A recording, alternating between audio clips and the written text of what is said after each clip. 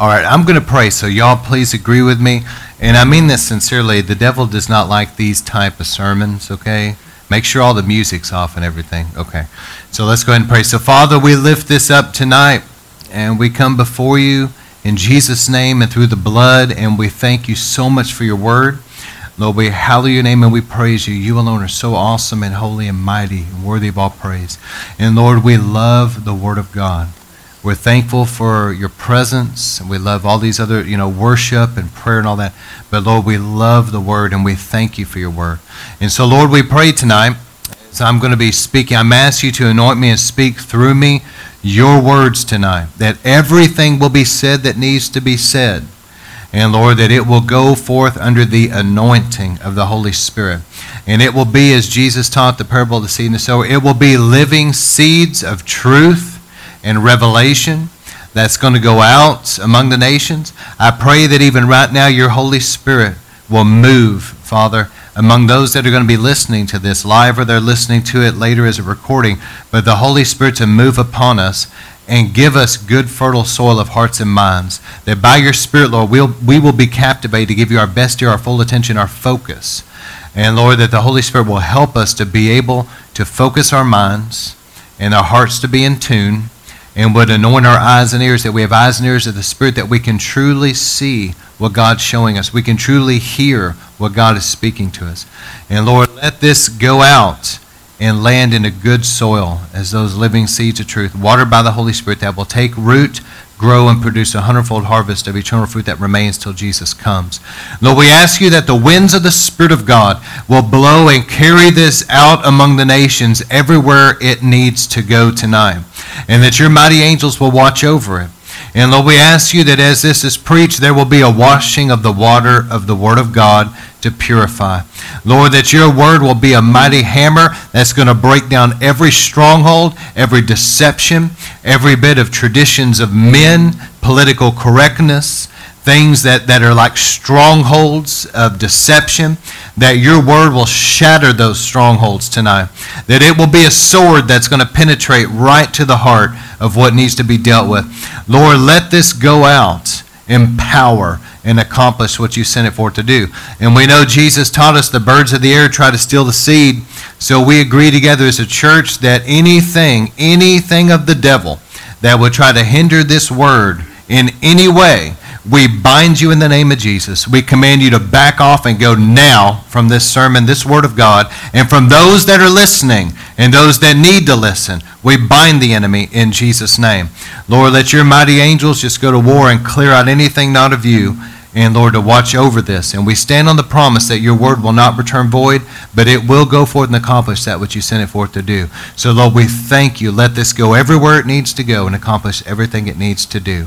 Lord, let it come by the power of the Holy Spirit. In Jesus' name we pray. Amen. All right, thank you all for agreeing with me. I really felt that. All right, so we're going to deal with, this isn't just going to be one sermon. I think that this is probably going to be a series of several, but we're going to start dealing with strongholds and in this culture.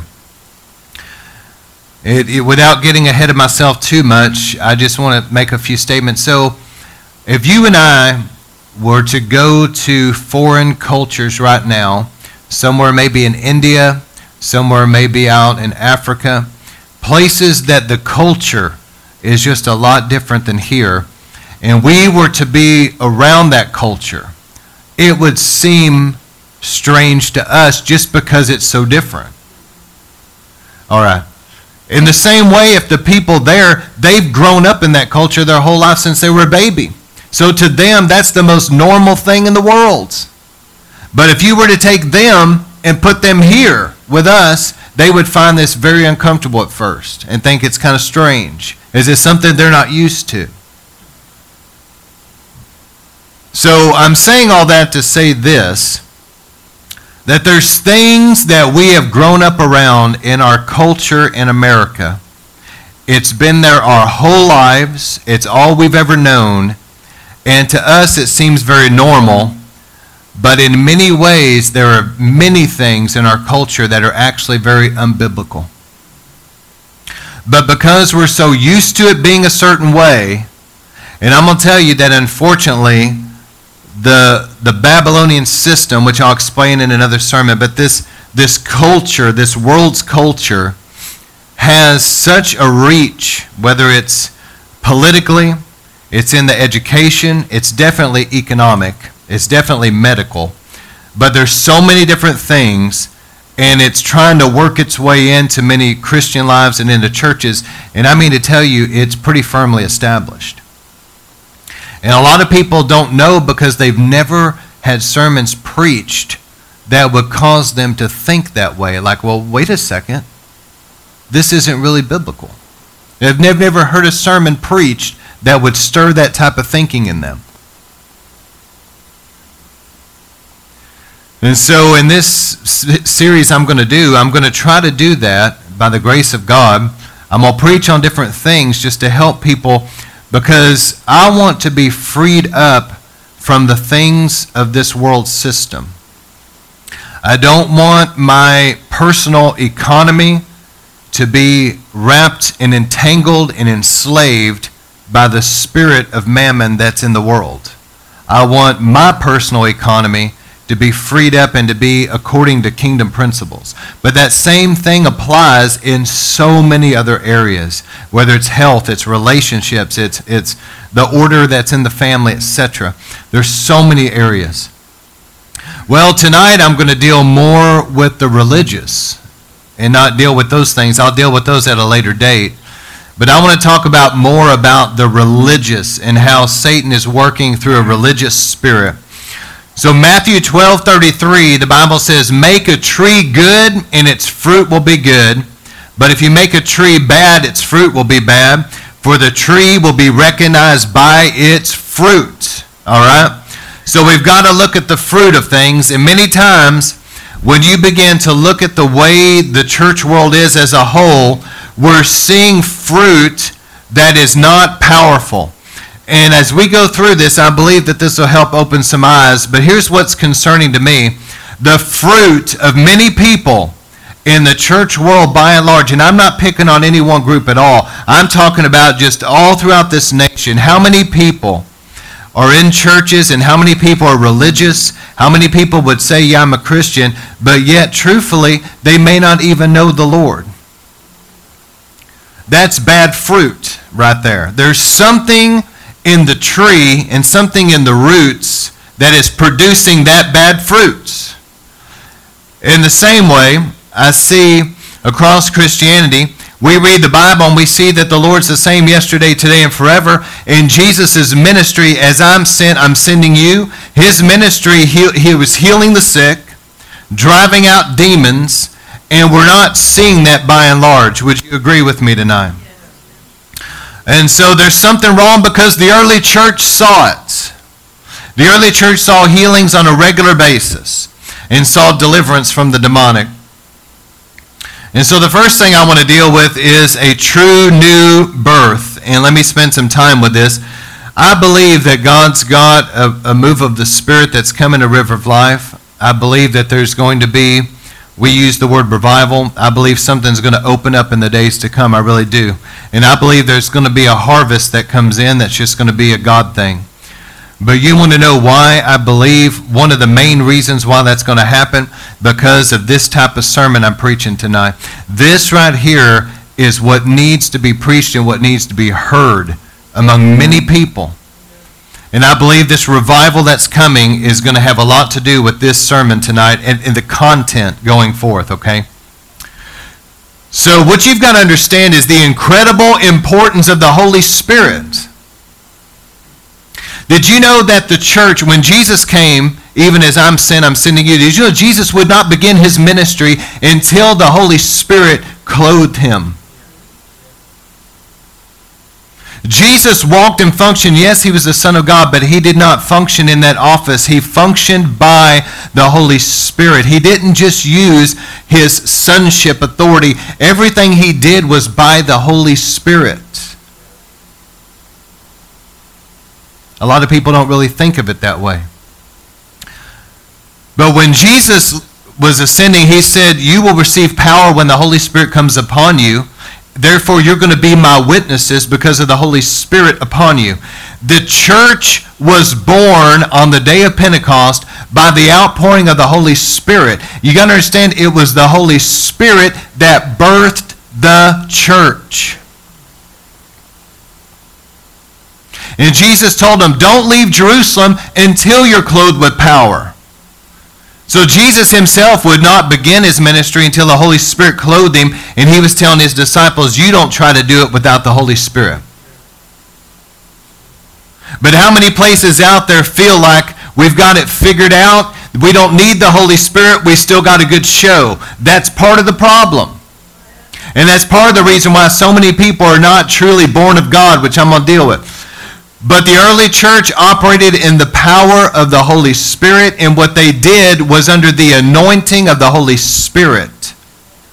So it was the Spirit of God that was causing the fruitfulness. Are y'all hearing me tonight? It was the Holy Spirit. It was not charismatic personalities. It was not anybody's good looks. It wasn't the power of money either. It wasn't about the building or the facility. It was none of that. It was the Holy Spirit's anointing on those people that was making that happen. And Philip, when he went to Samaria, he didn't put on a good show. It wasn't about how handsome he was. It wasn't about his charismatic personality. It was the power of God that came into Samaria.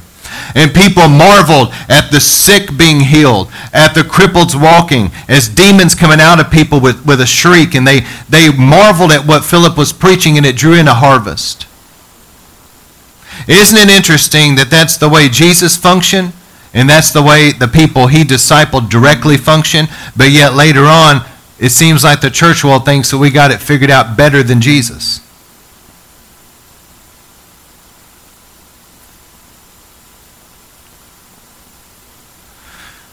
And what's concerning to me, well, let me say a few more things. So down through history, when the church got away from the Holy Spirit and the move of the Spirit, it moved into the dark ages. The gospel was snuffed out. Roman Catholicism came to power.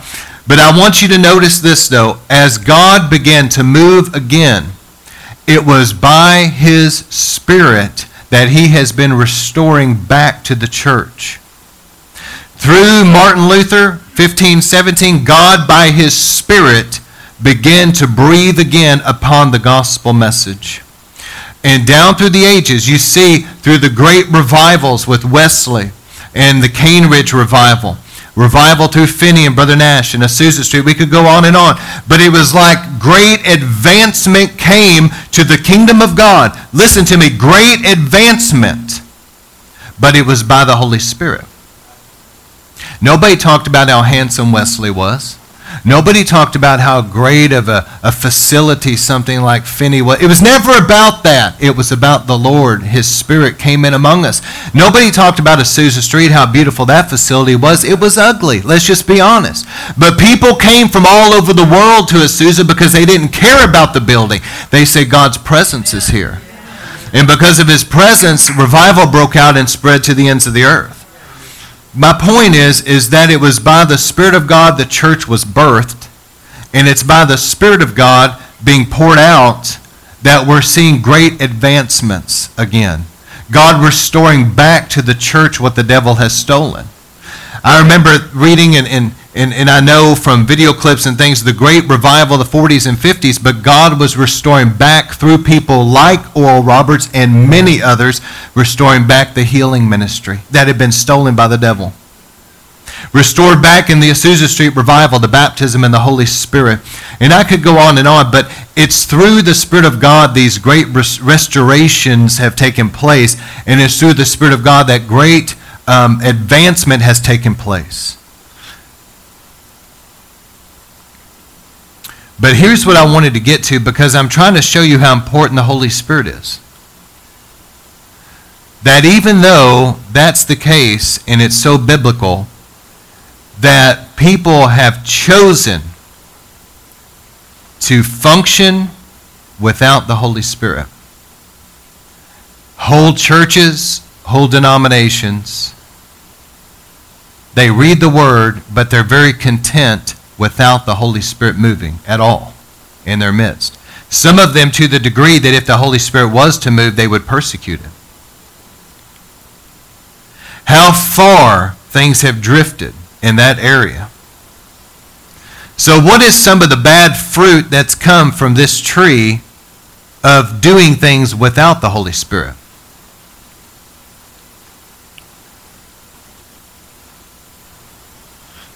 Let me tell you a quick story that Lyndall Cooley told. He said that, they had heard so many stories in the Brownsville revival, just amazing things that happened in God's presence. What was Brownsville really? Brownsville really, I was there a lot. Brownsville really was just simply God settled in there with a thick, awesome presence. That's really what it was. And the world came. And harvest of souls was swept in. But again, it was by the Holy Spirit that this happened. But I remember Lyndall was saying something, and I want to share this, and this is connected also to things I've shared about Cane Ridge. But Lyndall said that this sweet little lady came up to him. And this wasn't that long ago. I think that this was just a few years ago that this story came to him. And this sweet little lady came up to him and said, Brother Lyndall, I wanted to tell you what happened to me at Brownsville. And he said, well, yeah, please do. And she said, I've always been in church, and if I'm not mistaken, she was Presbyterian, and she said, I'd always loved the Lord and been in church and was very religious.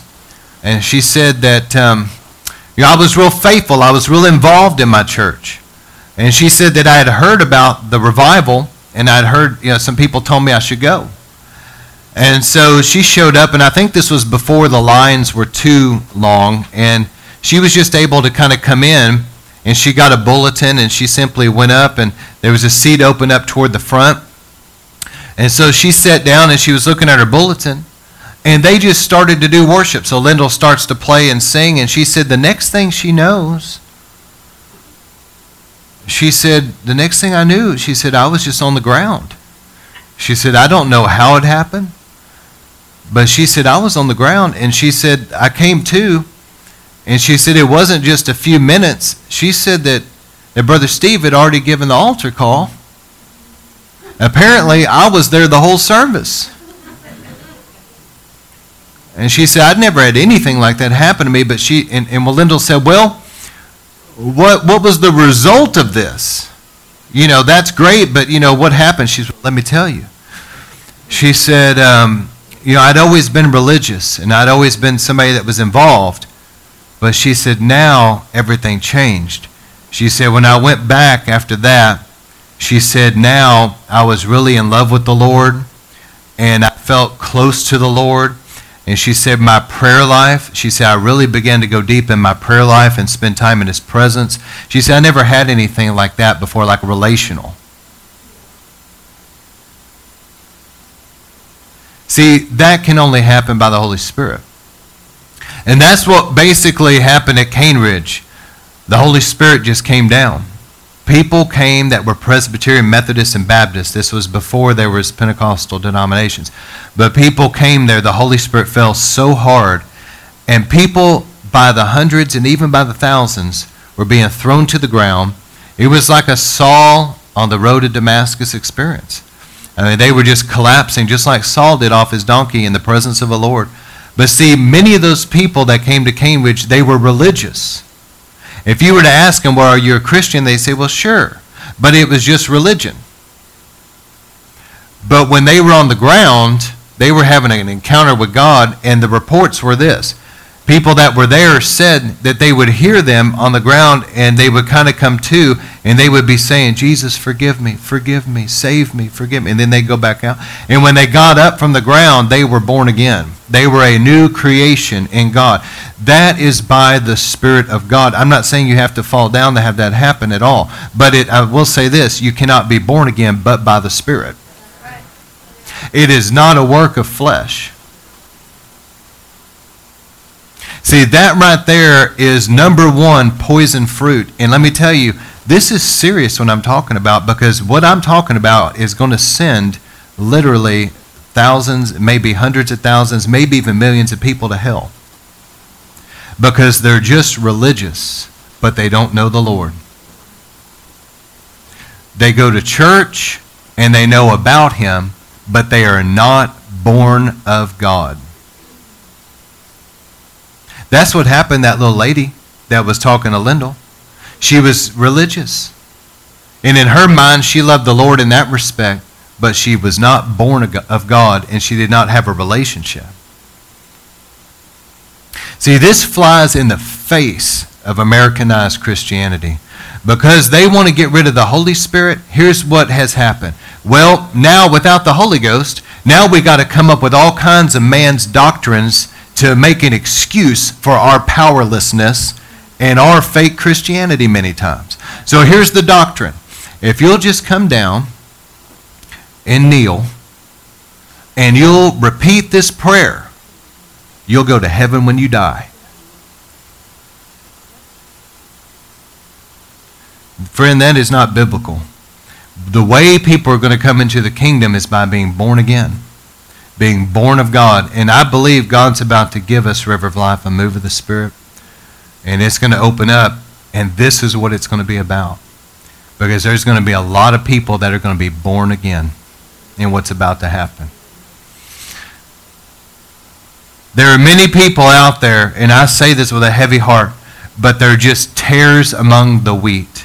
A tare looks exactly like wheat, but it's not wheat. It does not have the grain on it. It is just basically a weed, but it looks like wheat.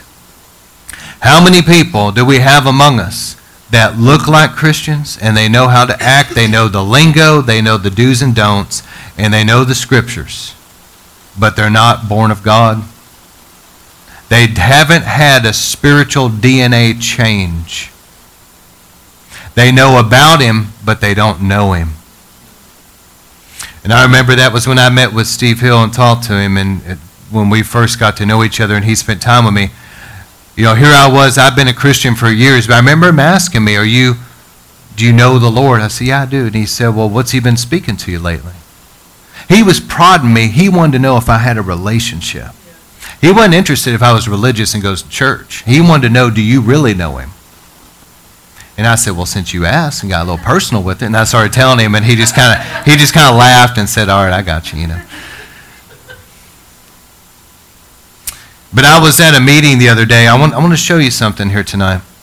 I was at a meeting the other day about prayer, and it was a corporate thing, and different churches were coming together. It was great, and I was sitting at a table with other people that were involved, and some of them were ministers, and there was a man of God there, a pastor, and he began to talk about this, and he was saying that there is a particular college campus in Dallas that has allowed this, where Christian ministers can come in, and it's like a public forum, and it's a debate.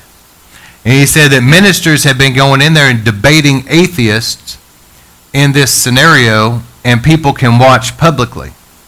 And he made this statement that he was totally shocked and couldn't believe it. And he's probably more shocked that I was sitting there like, yeah, I believe it.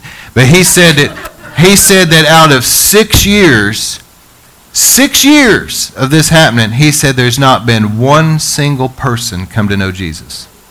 And he looked at me, and I was like, yeah. I wouldn't think they would, because you're not going to win people by intellectually debating them. That does not save souls. It just gets on everybody's nerves. And not only that, it stirs up all kinds of strife and tension, does it not? Let me tell you something. See, when you don't have the Holy Spirit moving, what you have is a religious spirit that will come in. And I'm talking about a real spirit. This is a real being. A religious spirit will come in and will counterfeit the Holy Spirit, and that religious spirit will be at work. And that's what's going on in these, a lot of times in debates. A religious spirit has to do with unrighteous judgment, criticism, fault finding. It's behind a lot of the divisions in churches, the gossip and things. It's very legalistic. But what it does is the religious spirit will do anything it can to get people off of the Lord's being born again and the relationship. It will get them on to do's and don'ts, go to church, be a good person, be religious, learn the scriptures, all these different things. It'll have them dancing all around what they actually need, and they'll feel good in their religion. This religious spirit will do everything it can to keep them off of the actual pure gospel. And there was another lady at the table that said, well, it's all about love, though, in a love relationship. And I was like, that's just emotional. If you get people to come down and accept the Lord out of intellect or emotion, I promise you it won't last. These are church leaders. This is how inundated this is in our culture. Americanized Christianity. And this same guy, he's a wonderful man of God, actually, and he loves the Lord, and he's trying to witness, but I could tell just by listening to him, he talks to people, but he's trying to convince them intellectually to accept the Lord. You're going to live frustrated. And also people that are trying to win people over emotionally. Friendship evangelism, trying to just kind of love them like they are and all that. And that's important. It's important to love people. But emotionally is not being born again. That's just being emotional. How many times have we seen people come down and they'll weep and they'll bawl and God will touch them and all that stuff? It's very emotional, but yet they end up falling away later. We've all seen that. There's a great move of God that broke out not that long ago out on our East Coast in the Appalachian Mountain areas. And I remember that because the Holy Spirit was moving so powerfully that there were many people accepting the Lord. And in that context, they were interviewing some of the young people, and one guy was just simply making this statement, but I remember being so grieved by this statement because I was like, oh man. He said, it's become kind of the cool thing to accept Christ because everybody's doing it. And I remember kind of feeling bad for him and thinking to myself, well, what about whenever it's not the cool thing anymore and real Christianity sets in that has persecution? Are you going to last? Amen? See that right there, when somebody is truly born of God, persecution will just make them stronger.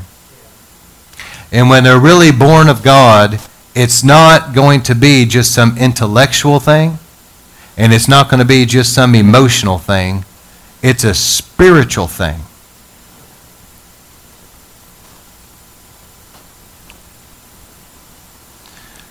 In many places, we've made Christianity into some kind of little prayer, a set of beliefs. Well, if you believe like we do,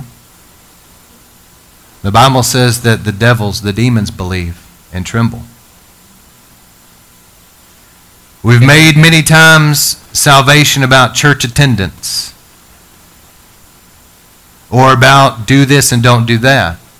And all those things have their place. But you can tell people, well, you need to start doing this and you need to stop doing that, and they might stop doing the things they need to stop doing, but that doesn't mean they're going to be in heaven.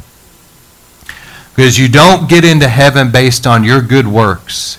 You don't get into heaven based on your set of beliefs. You get into heaven by being born of God. And it is a spiritual thing. So be careful as you witness to people. Be careful how you present the gospel. Don't bring an Americanized gospel.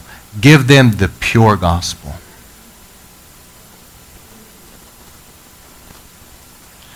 And just in my notes here, mentally agreeing or emotional decisions will not save people, and it won't last. Saying a prayer or joining a church will not save you. Doing good works or not doing bad things won't save you. It's got to be a new birth. How many times did we hear it at Brownsville? Steve Hill up there say things like this: you can go to hell tonight with baptismal water still dripping off your face. You can go to hell holding a hymnal and wearing a church choir robe. And he would say religion is not going to save you. It's going to be being washed in the blood of Jesus. So here's what people are going to have to do. They've got to be willing to turn from their sin, but they've got to look to the cross. Put their faith in what Jesus did for them. Put their faith in his death. and his resurrection, when they look to the cross, then the Holy Spirit can come into them and they can be born again. But it's going to be that. It's going to be a Holy Spirit thing. Do you see the importance of the Holy Spirit? You cannot even get born again without the Holy Spirit. And that's step number one. The Bible says, Jesus said, no man can come except the Father draw him. And the Father draws people by the Holy Spirit. And the blood of Jesus, when you accept him, the blood of Jesus will wash away all that pollution, all the sin, all the evil. God will forgive you and wash you. But the Holy Spirit must come in to dwell. The great enemy of the Holy Spirit is the religious spirit. And let me say this about the Antichrist spirit is not just against Christ, but the word Antichrist in the Greek implies like a counterfeit Christ or instead of. So the Antichrist spirit is very religious and will give you a lot of instead ofs. And look at what Jesus taught about the Holy Spirit, because this really grieves me, because here's what happens sometimes. People accept Christ as their Savior, and the wrong people get a hold of them. And next thing you know, they've been indoctrinated against the Holy Spirit, against the gifts, and it's the wrong people, man, has worked in them some kind of a religious spirit, a religious false doctrine. And next thing you know, now they become like an enemy of the Holy Spirit. And God will begin to pour out his Spirit somewhere, and all these people that are just got a religious spirit about them, they'll look at down their arrogant nose at a move of God, and they'll mock it. They'll mock tongues. And let me just tell you what Jesus said. In Matthew 12:32, this is not my opinion. This is not out of an encyclopedia. This is the words of Jesus Christ. Not even an apostle. This is the Lord. There's some people out there that call themselves Christians. Okay. Jesus said in Matthew 12:32, anyone who speaks a word against the Son of Man will be forgiven. But anyone who speaks against the Holy Spirit will not be forgiven, either in this age or in the age to come. So let me say this in love, but you better watch your religious mouth. Because your religious Pharisee mouth may end up costing you an eternity in hell one day. You better be careful laying your mouth against the Holy Ghost, because God won't forgive it. We might forgive it, but God won't. And let me tell you some things about the Holy Spirit. It takes the Holy Spirit to draw people unto salvation. It takes the Holy Spirit to convict people of sin and to help them understand they need a Savior. You understand, I say this sometimes and people have laughed, and to me, I don't think it's fun. Listen, people walking down the street down here on Broadway Street or First Street, they're not going to be walking down the street tonight and just all of a sudden just say to themselves, gee, I need to get right with God. I need to just repent of my sin. That's never going to happen. You know what's going to happen? There's a praying grandma somewhere. There's somebody out there in a church that's our youth pastor that's praying for him. Somebody's praying. And so because of somebody's prayers, the Holy Spirit begins to move on that person. And that person's walking down the street and the Spirit of God begins to move on them. And then they realize, man, I do need to get right with God. Whew. But it takes the Holy Spirit. If you take him out of the equation, you're going to have to resort to all kinds of man's tactics and methods. But still, at the end of the day, it will never really be bearing great fruit for the Lord. It takes the Holy Spirit to enter someone and cause a new birth. Nobody can be born of God but by the Holy Spirit. It cannot happen just because you join a church or you get water baptized. It's going to have to be the Holy Spirit. It takes the Holy Spirit to seal people off. It takes the Holy Spirit to sanctify them and change them. You know why many people, we've got some crazy doctrines out there that basically tell people they can live however they want and still go to heaven. You know where that comes from? Because they don't have the Holy Spirit moving in their midst to convict people and change people. And so people are living like a bunch of heathens. And so now they've got to make up some kind of doctrine that goes along with their current situation. But if they would have the Holy Spirit moving in their midst, the Holy Spirit of God would convict and he would change people. When the Holy Spirit comes to live in you and you're truly born of God, you know it and I know it, you're not going to be able to get away with a lot of stuff. The Holy Spirit's very patient, but he will convict you and he'll make you miserable. You know why? Because he loves you and he doesn't want you in hell. He'll work on you. And you cannot get away with things. The Holy Spirit, he'll stay on you until you repent. But see, that's the work of the Holy Spirit doing that. Without the Holy Spirit, somebody would continue in sin and they'd be fine with it. The Holy Spirit is the one who will do that deep cleansing in us. He'll change our desires.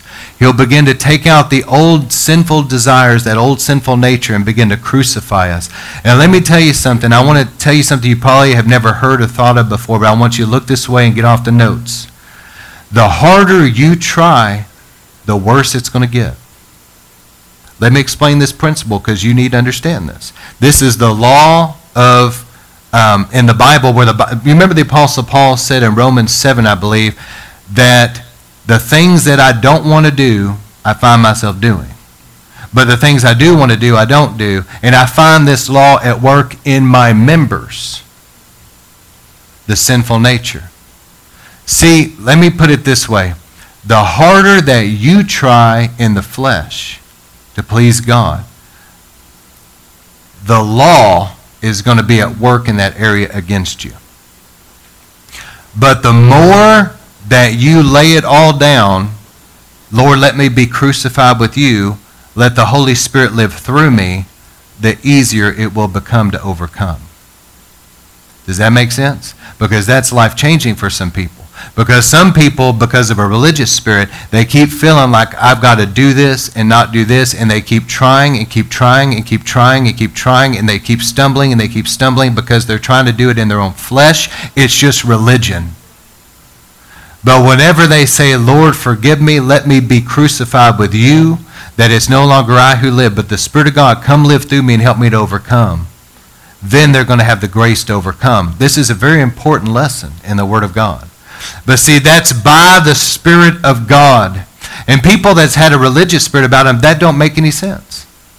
Because to them, it's always just been about do this and don't do that. We've got to get beyond just that. There's a place for do's and don'ts, but it's by the Spirit. Because how many knows that without the Holy Spirit, you're going to fall flat on your face anyway? It takes the Holy Spirit to teach people the Bible. You cannot understand the Word without the Holy Spirit helping you. It takes the Holy Spirit to give us boldness and effectiveness in witnessing. It takes the Holy Spirit to have a New Testament church. And it takes the Holy Spirit to make us fruitful for the Lord and effective. Without Him, it's just going to be us doing it in the flesh. And that's what, unfortunately, I think many times is going on. That basically, we've taken, in a lot of places, the same thing as Alcoholics Anonymous, and we simply just pulled a few things out and put a bunch of scriptures in, slapped a new label on it, and we brought it in and put it in churches as programs, as step 1, 2, and 3 to overcome. And we've got all these programs and programs on top of more programs. But if they would have the Holy Spirit moving in their midst, people would be delivered from the bondage they're in. People would receive the inner healing they need. And people would begin to live a sanctified, overcoming life, because it is clear in the Word of God that it is by the Spirit that these things happen. But instead, we've got a man-controlled, program-run, motivational speeches from the pulpit, a social club, and entertainment called worship, all in some kind of effort to get more people coming. What good's it going to do in the end if the overwhelming majority of them never truly get born of God and end up in hell anyway, because all they ever heard was some kind of motivational speech about how good they are, and all they ever saw was entertainment, and all they ever experienced was an emotional experience of a social club and feeling accepted? What good's it going to do in the end if they perish? All you're doing is putting a Band-Aid on it. But if you would start asking the Holy Spirit to come, He's going to begin to clean house. And I'll tell you what, there's going to be some people that are not the real deal, and they don't want the real deal, that'll leave. Let them go. Jesus let them go. The early church let them go. Let them go. Quit making it all about numbers and start making it about this. Lord, how can we please you? How can it be biblical?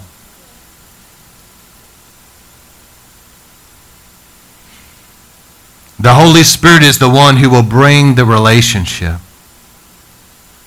So many people out there, because of religion and a religious spirit. And remember, I said this before. When I'm talking about a religious spirit, I'm not talking about just a mindset. I'm not talking about a group of people here. I'm talking about a real demonic force that's very real. See, Satan knows that he can't really do anything about once people accept Christ, but what he can do is he can have a whole class of spirits that operate and function in the way of religion, that will give people a counterfeit, that will distract people, that will oppress people and hinder them. And because of a religious spirit, so many people out there think that a relationship, everybody say relationship, has to do with just saying a prayer to accept the Lord and then reading God's book. I love the Bible. I study the Word.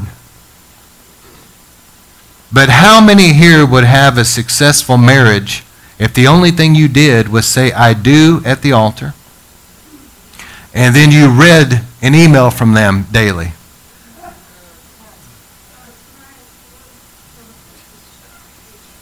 You know as well as I do that that's the truth. That's religion. That's knowing about the Lord, but it's not really knowing Him. And that's what Steve Hill was trying to get to with me.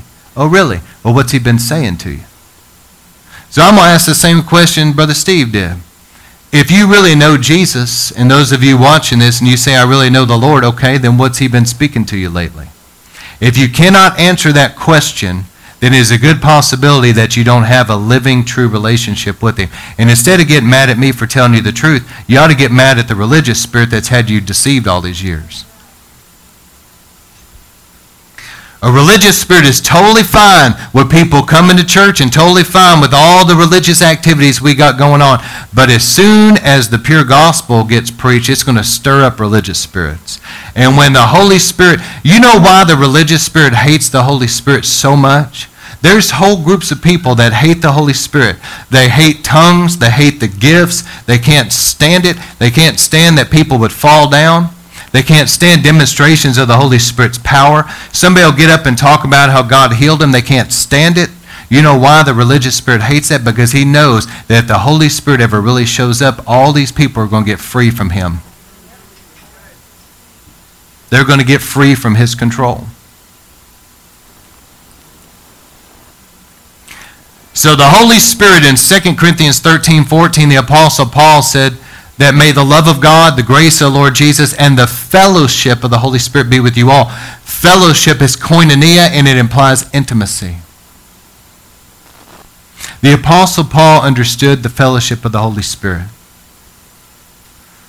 Your prayer life is going to be very challenging without the Holy Spirit. That's why so many people, it's just religion. You know, they have in certain religions, they have something like called a prayer wheel. And they'll go and they'll put their little prayer requests and they'll just spin the wheel. And as many times as it spins, supposedly their prayer's going up to their God or whatever. You know, the thing is that there's so many people out there that they're just going through the motions. They say token prayers, but they feel God's very distant. They don't sense his nearness. They don't have a relationship. And see, the Holy Spirit is the one that will not only cause you to be born again, but also it is the Holy Spirit is the one that will help us have a strong prayer life, because it is his presence and his fellowship. I've said this many times, but this is so true. Where is God the Father right now? In heaven, the third heaven. Where is Jesus right now? At the right hand of the Father. Who is it that's here tonight with us in this place? The Holy Spirit. So I think it's advantageous for all of us to get to know the one who's in the room right now. See, the Holy Spirit, he is just as much God as the Father or the Son. He's just as much God. He is a person, and he's the one that when you pray, he's the one that's talking to you. He's the one that is releasing the presence, releasing a fresh anointing. He's the one that's giving you a scripture or helping you understand the scriptures. So when you spend time in prayer and you're reading the word, but you're also fellowshipping, you're talking to the Lord, it's really the Holy Spirit who's speaking back to you. It's the Holy Spirit who gives dreams and visions. And tonight when we pray for people, it's the Holy Spirit that's touching you. It's the Holy Spirit that anoints and electrifies the worship. It's the Holy Spirit that anoints the sermon so it can go forth and hit where it needs to hit. You know, I've heard people say to me before, I've had this happen multiple times, but somebody said, man, when you said this, it really dealt, and I never said that. I never said that. But God the Holy Spirit said it to him. See, I'm up here preaching, but God the Holy Spirit is doing things I could never do if my life depended on it. But it's the fellowship of the Holy Spirit. Jesus said in John 14, if you want to know one of the best passages to read about the Holy Spirit, read John 14, because Jesus himself, as I know I'm dealing with some religious people out. Listen, if you're a Christian, and I believe some of you believe you really are and all that, then I trust that you want to know what Jesus Christ taught. Jesus said, I'm going away, but I will send you a comforter. And when he, the Spirit of truth, comes, he will lead you into all truth. He will show you things to come. He will take things that I've taught you and he'll help you understand them. Jesus was talking about the Holy Spirit, that he's leaving. And they felt really upset at the Lord's departure. But he said, don't worry about it. I'm sending the Holy Spirit. He will be in you. He will be with you. I will not leave you as orphans. I will be with you always. How is the Lord with us? By his Spirit.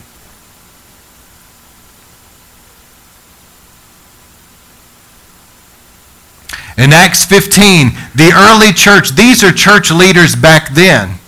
God help us today, man. We need church leaders like this now. But the church leaders back then in Acts 15, whenever it came time for the gospel to break out of Jerusalem and go out to the nations, because Jesus told them, it will begin in Jerusalem, then Judea, Samaria, to the ends there. They knew. And so now, once Cornelius' house, the gospel broke out there among the Gentiles, started spreading, they said, well, we need to give some advice. And what they wrote about in Acts 15, they said, well, it seems good to us and to the Holy Spirit that you only have to do this, this, and this, and this. But they consulted the Holy Spirit. What would it be like today if church leaders and denominational leaders would really sincerely consult the Holy Spirit? Leonard Ravenhill said this, I'll never forget it. He said, man, he was talking about a particular Pentecostal denomination that basically there were multiple ones that came out of Azusa Street, but this is one of the ones that came out of Azusa. And he said that, he said that this particular denomination is all over the world, but he said by and large, they've lost the presence of God a long time ago. He said what the leaders of this denomination need to do is they need to send a message to all the pastors and say, you're canceling Sunday service next week. We're calling for a corporate time of prayer and fasting to get on your face before God and ask his forgiveness for us doing things our way without the Holy Spirit, and ask him, Lord, please send the Holy Spirit back into our midst. Please let the glory come back to the church. I wish that they would have listened to Leonard. But they keep going on with their dead religion. And I'm talking about Pentecostal churches too. I grew up in that.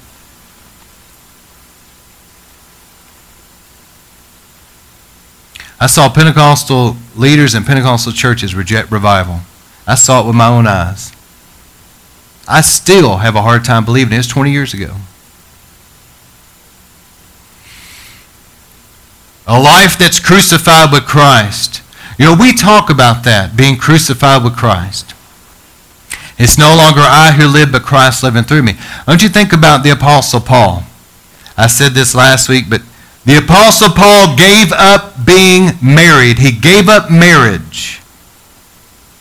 He gave up having children. And he gave up his religious career, which would have been phenomenal.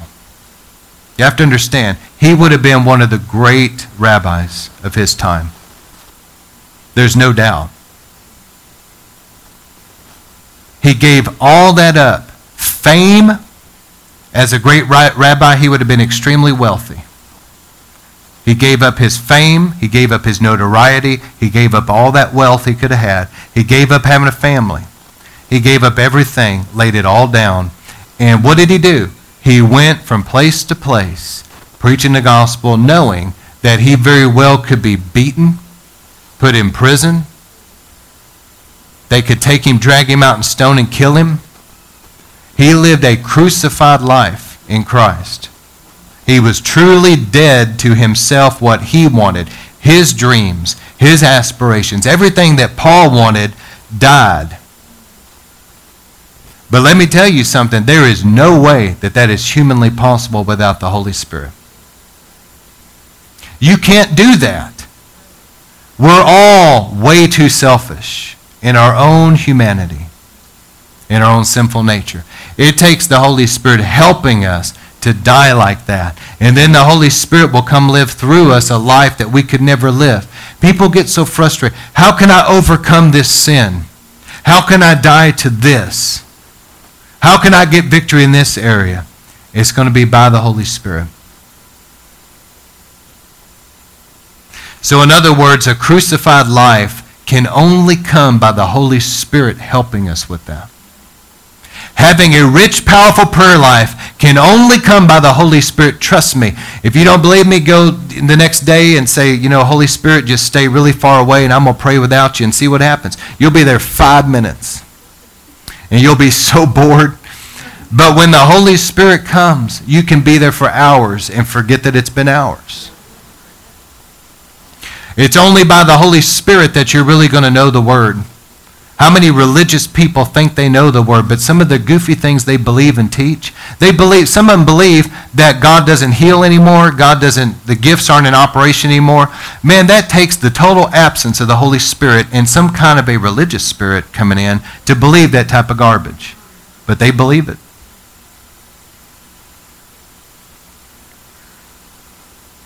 It's going to take the Holy Spirit to help us be ready when the Lord comes to catch us away as a thief in the night.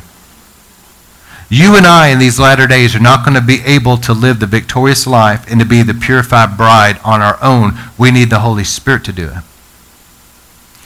See, the Bible says, here's 3 things real quick. I believe that these are examples for us. How are we going to be ready when Jesus splits that eastern sky? It's going to be like the blink of an eye. There's some kind of a shofar blast, a shout, we're gone.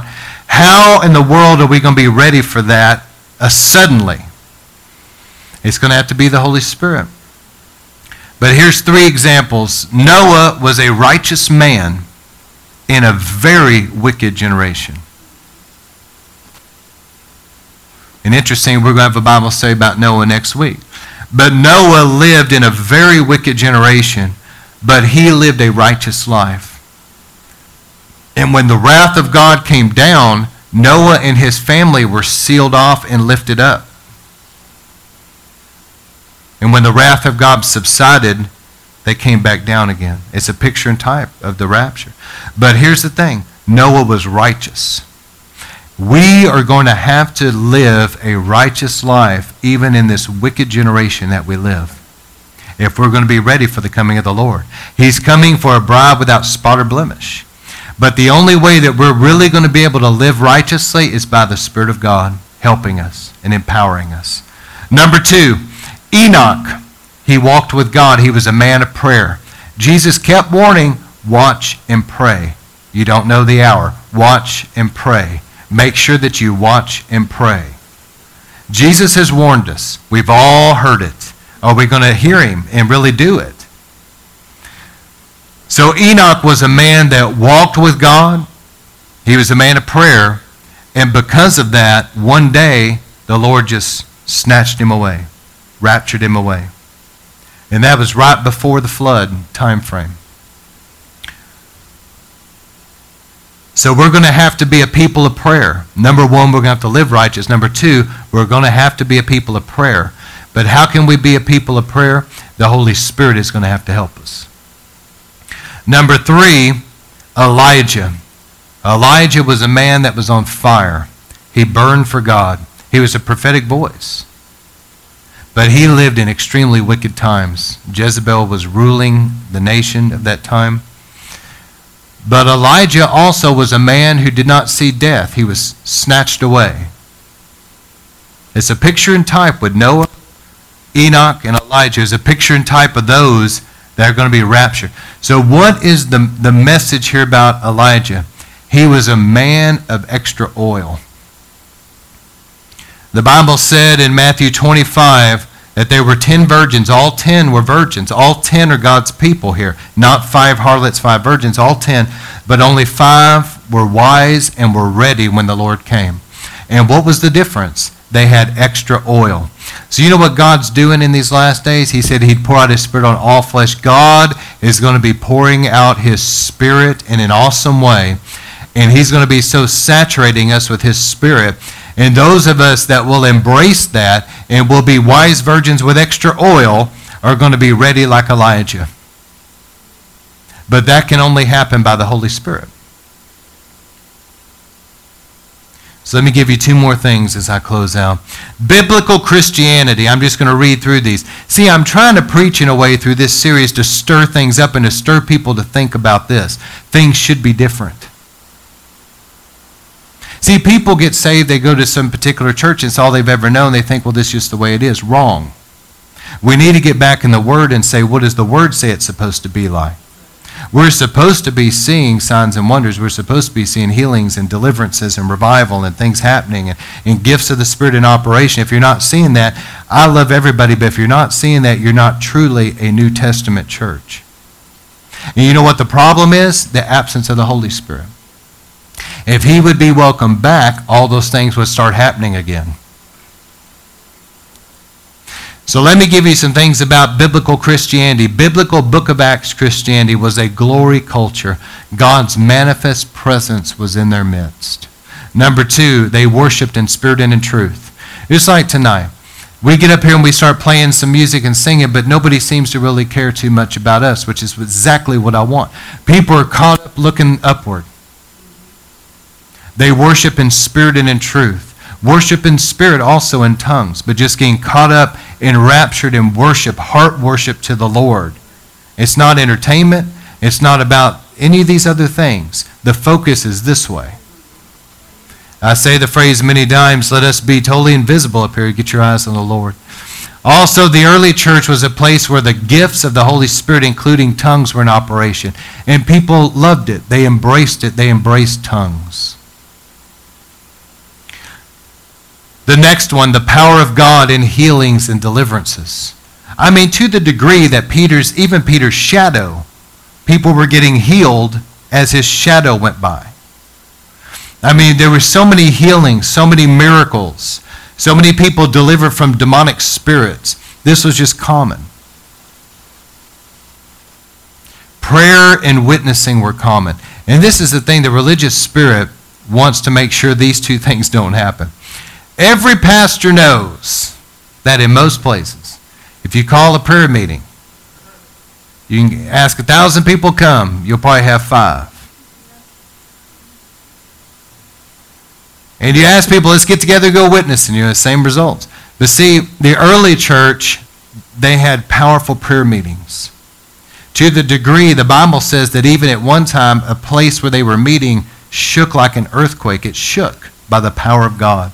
Now that's a prayer meeting. I felt that on the floor. I felt like a rumbling, but as long as it wouldn't cause some kind of major structural damage. I would love for God just to shake. You imagine some of the neighbors around here, what is going on here?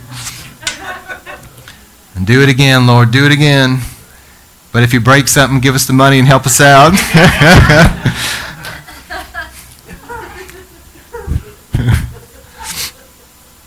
Another thing that was very common in the early church was the Hebrew culture. See, the early church understood that it was out of the Hebrew roots that Christianity came out of the soil of the Hebrew faith. Man, look at what the religious spirit has done. There's such a anti-Semitic spirit in a lot of places. It's demonic. And finally, the understanding that the Old Testament was fulfilled in Christ. There's places that preach now just to basically rip it out of your Bible and throw it in the trash. But that's not biblical.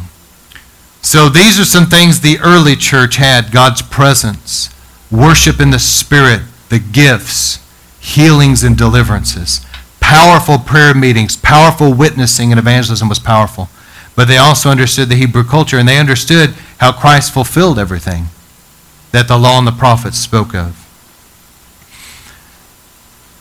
So let me close out by giving you 3 safeguards, which you hear me say all the time. But I want to read 2 Timothy 3. I'm going to read this in the Passion Translation. I heard a minister read this, and I thought, man, I need to get this to the people. Listen to 2 Timothy 3, talking about the end times in this particular translation. You always have to look this way because it's not in your notes, okay? It's 2 Timothy 3, 1 through 9. But in the Passion Translation, it says this: you need to be aware that in the final days, the culture of society will become extremely fierce and difficult for the people of God. Let me just stop there and say, it's already here in America, and you need to be ready for persecution. Because right now, just to stand with God and honor God, there's a large group of people out there that will persecute you. You can say and sincerely mean it, that, you know, hey, I really love homosexual people. I want them to come to know Jesus. I love them. But if you say, I'm still going to stand with God, and I'm going to stand with God's word, that it's wrong, you're going to be persecuted by a group of people out there. And all you're doing is honoring God. See, that's in the culture now. And the Bible talks about that Antichrist spirit in these latter days. That's another sermon. I will get into this, by the way. But it says in the last days, the culture of society will become extremely fierce and difficult for the people of God. We're seeing that even in America, which is a Judeo-Christian heritage. Verse 2, people will become self-centered lovers of themselves and obsessed with money. Man, we see that today. You see people all over social media that are so vain and stuck on themselves, just one selfie after the next. I'm not trying to be funny. They are stuck on themselves. I'm thinking to myself, dear God, I don't want to see another selfie of you, man. They're arrogant. It's lovers of themselves, lovers of money, obsessed with making money. They will boast of great things, and listen to this. They will boast of great things and strut around in their arrogant pride, mocking all that's right. I think about these people running around in their little Speedos and garbage that they are in some of these parades. And they're going around and they're mocking everything of God. They'll dress in a way, they'll write things on their chest, they'll write things on signs, and their signs, and they're blaspheming and mocking God and the things of God. They will mock all that's right. They will ignore their own families. Think about abortion. They're willing to murder innocent babies just for their own convenience. They will be ungrateful and ungodly. They will become addicted to hateful and malicious slander. Social media is a cesspool of this right here. People hide behind a computer, but you just, out of the abundance of the heart, the mouth speaks, right? It's just, there must be something in there that's pretty disgusting, because you see all kinds of filth just coming out of people. Slaves to their own desires, they will become ferocious, belligerent haters of what is good and right. With brutal treachery, they will act without restraint, bigoted and wrapped in clouds of their own conceit. They will find delight in the pleasures of this world more than the pleasures of a loving God. They may pretend to have a respect for God, but in reality, they want nothing to do with God's power. In other words, they want nothing to do with the real Holy Spirit. Stay away from such people like these, for they are the ones who worm their way into the hearts of vulnerable women, spending the night with those who are captured by their lust and steeped in sin. They're always learning, but never discovering the revelation knowledge of truth. They're always learning, but they don't know the real truth. History has given us an example of this with the Egyptian sorcerers Jannes and Jambres, who stood against Moses in their arrogance. So it will be in the last days with those who reject the faith, with their corrupt minds and their arrogant hearts, standing against the truth of God. But they will not advance, for everyone will see their madness, just as they did with Jannes and Jambres.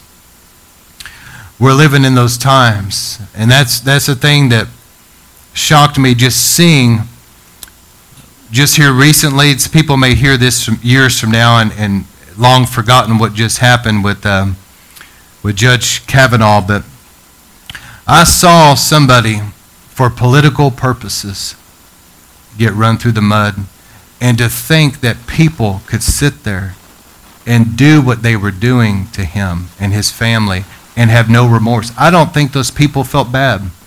They're so arrogant and so hard-hearted, and they fit the description of this right here so much that they can do that to another human being and not even feel bad.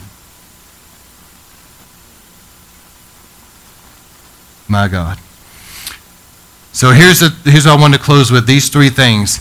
You will have to study to show yourself approved, rightly dividing God's word. You better know the word for yourself. Number two, you better learn to pray and have a strong prayer life. Get to know the Holy Spirit for yourself. And number three, you better make sure that you're going somewhere to the right church where you're going to hear the truth. Because there's going to be places that are preaching a strange doctrine in these last days. There's places now that are ordaining homosexual leaders, that the practice of abortion is fine, amongst many other things in the congregants. That's not a place you need to be going. You need to go somewhere where you're going to hear the truth and the Bible's going to be lived out, okay? So, Lord, we thank you for your word tonight. We thank you for the power of the gospel. The Bible says the gospel is the power of God unto salvation, and the Holy Spirit will anoint and empower the gospel. The Bible says that the Lord will confirm his word with signs following. So, Lord, we ask you to confirm this word tonight and empower it. And, Lord, we thank you. Let it go out and accomplish what it needs to do. And there may be people that are hearing this, that they may have been in church for many years. They may go to Bible studies. They may be very religious. But the truth of the matter is they've never really been born of God. They don't really have the Holy Spirit living in them. And, Lord, I pray for those people to truly come to know you, Jesus. That they will look to the cross, and that, Lord Jesus, you would save them. Lord, that you would let them be born again. Let them be a new creation. Let their hearts become circumcised. Let the old pass away and the new come. Let there be an imputed righteousness in them that they can live holy. Lord, draw them unto you and grant true repentance and eternal life that can only come by the Holy Spirit in people. But, Lord, we ask you to do this by your Spirit. In Jesus' name we pray. Amen.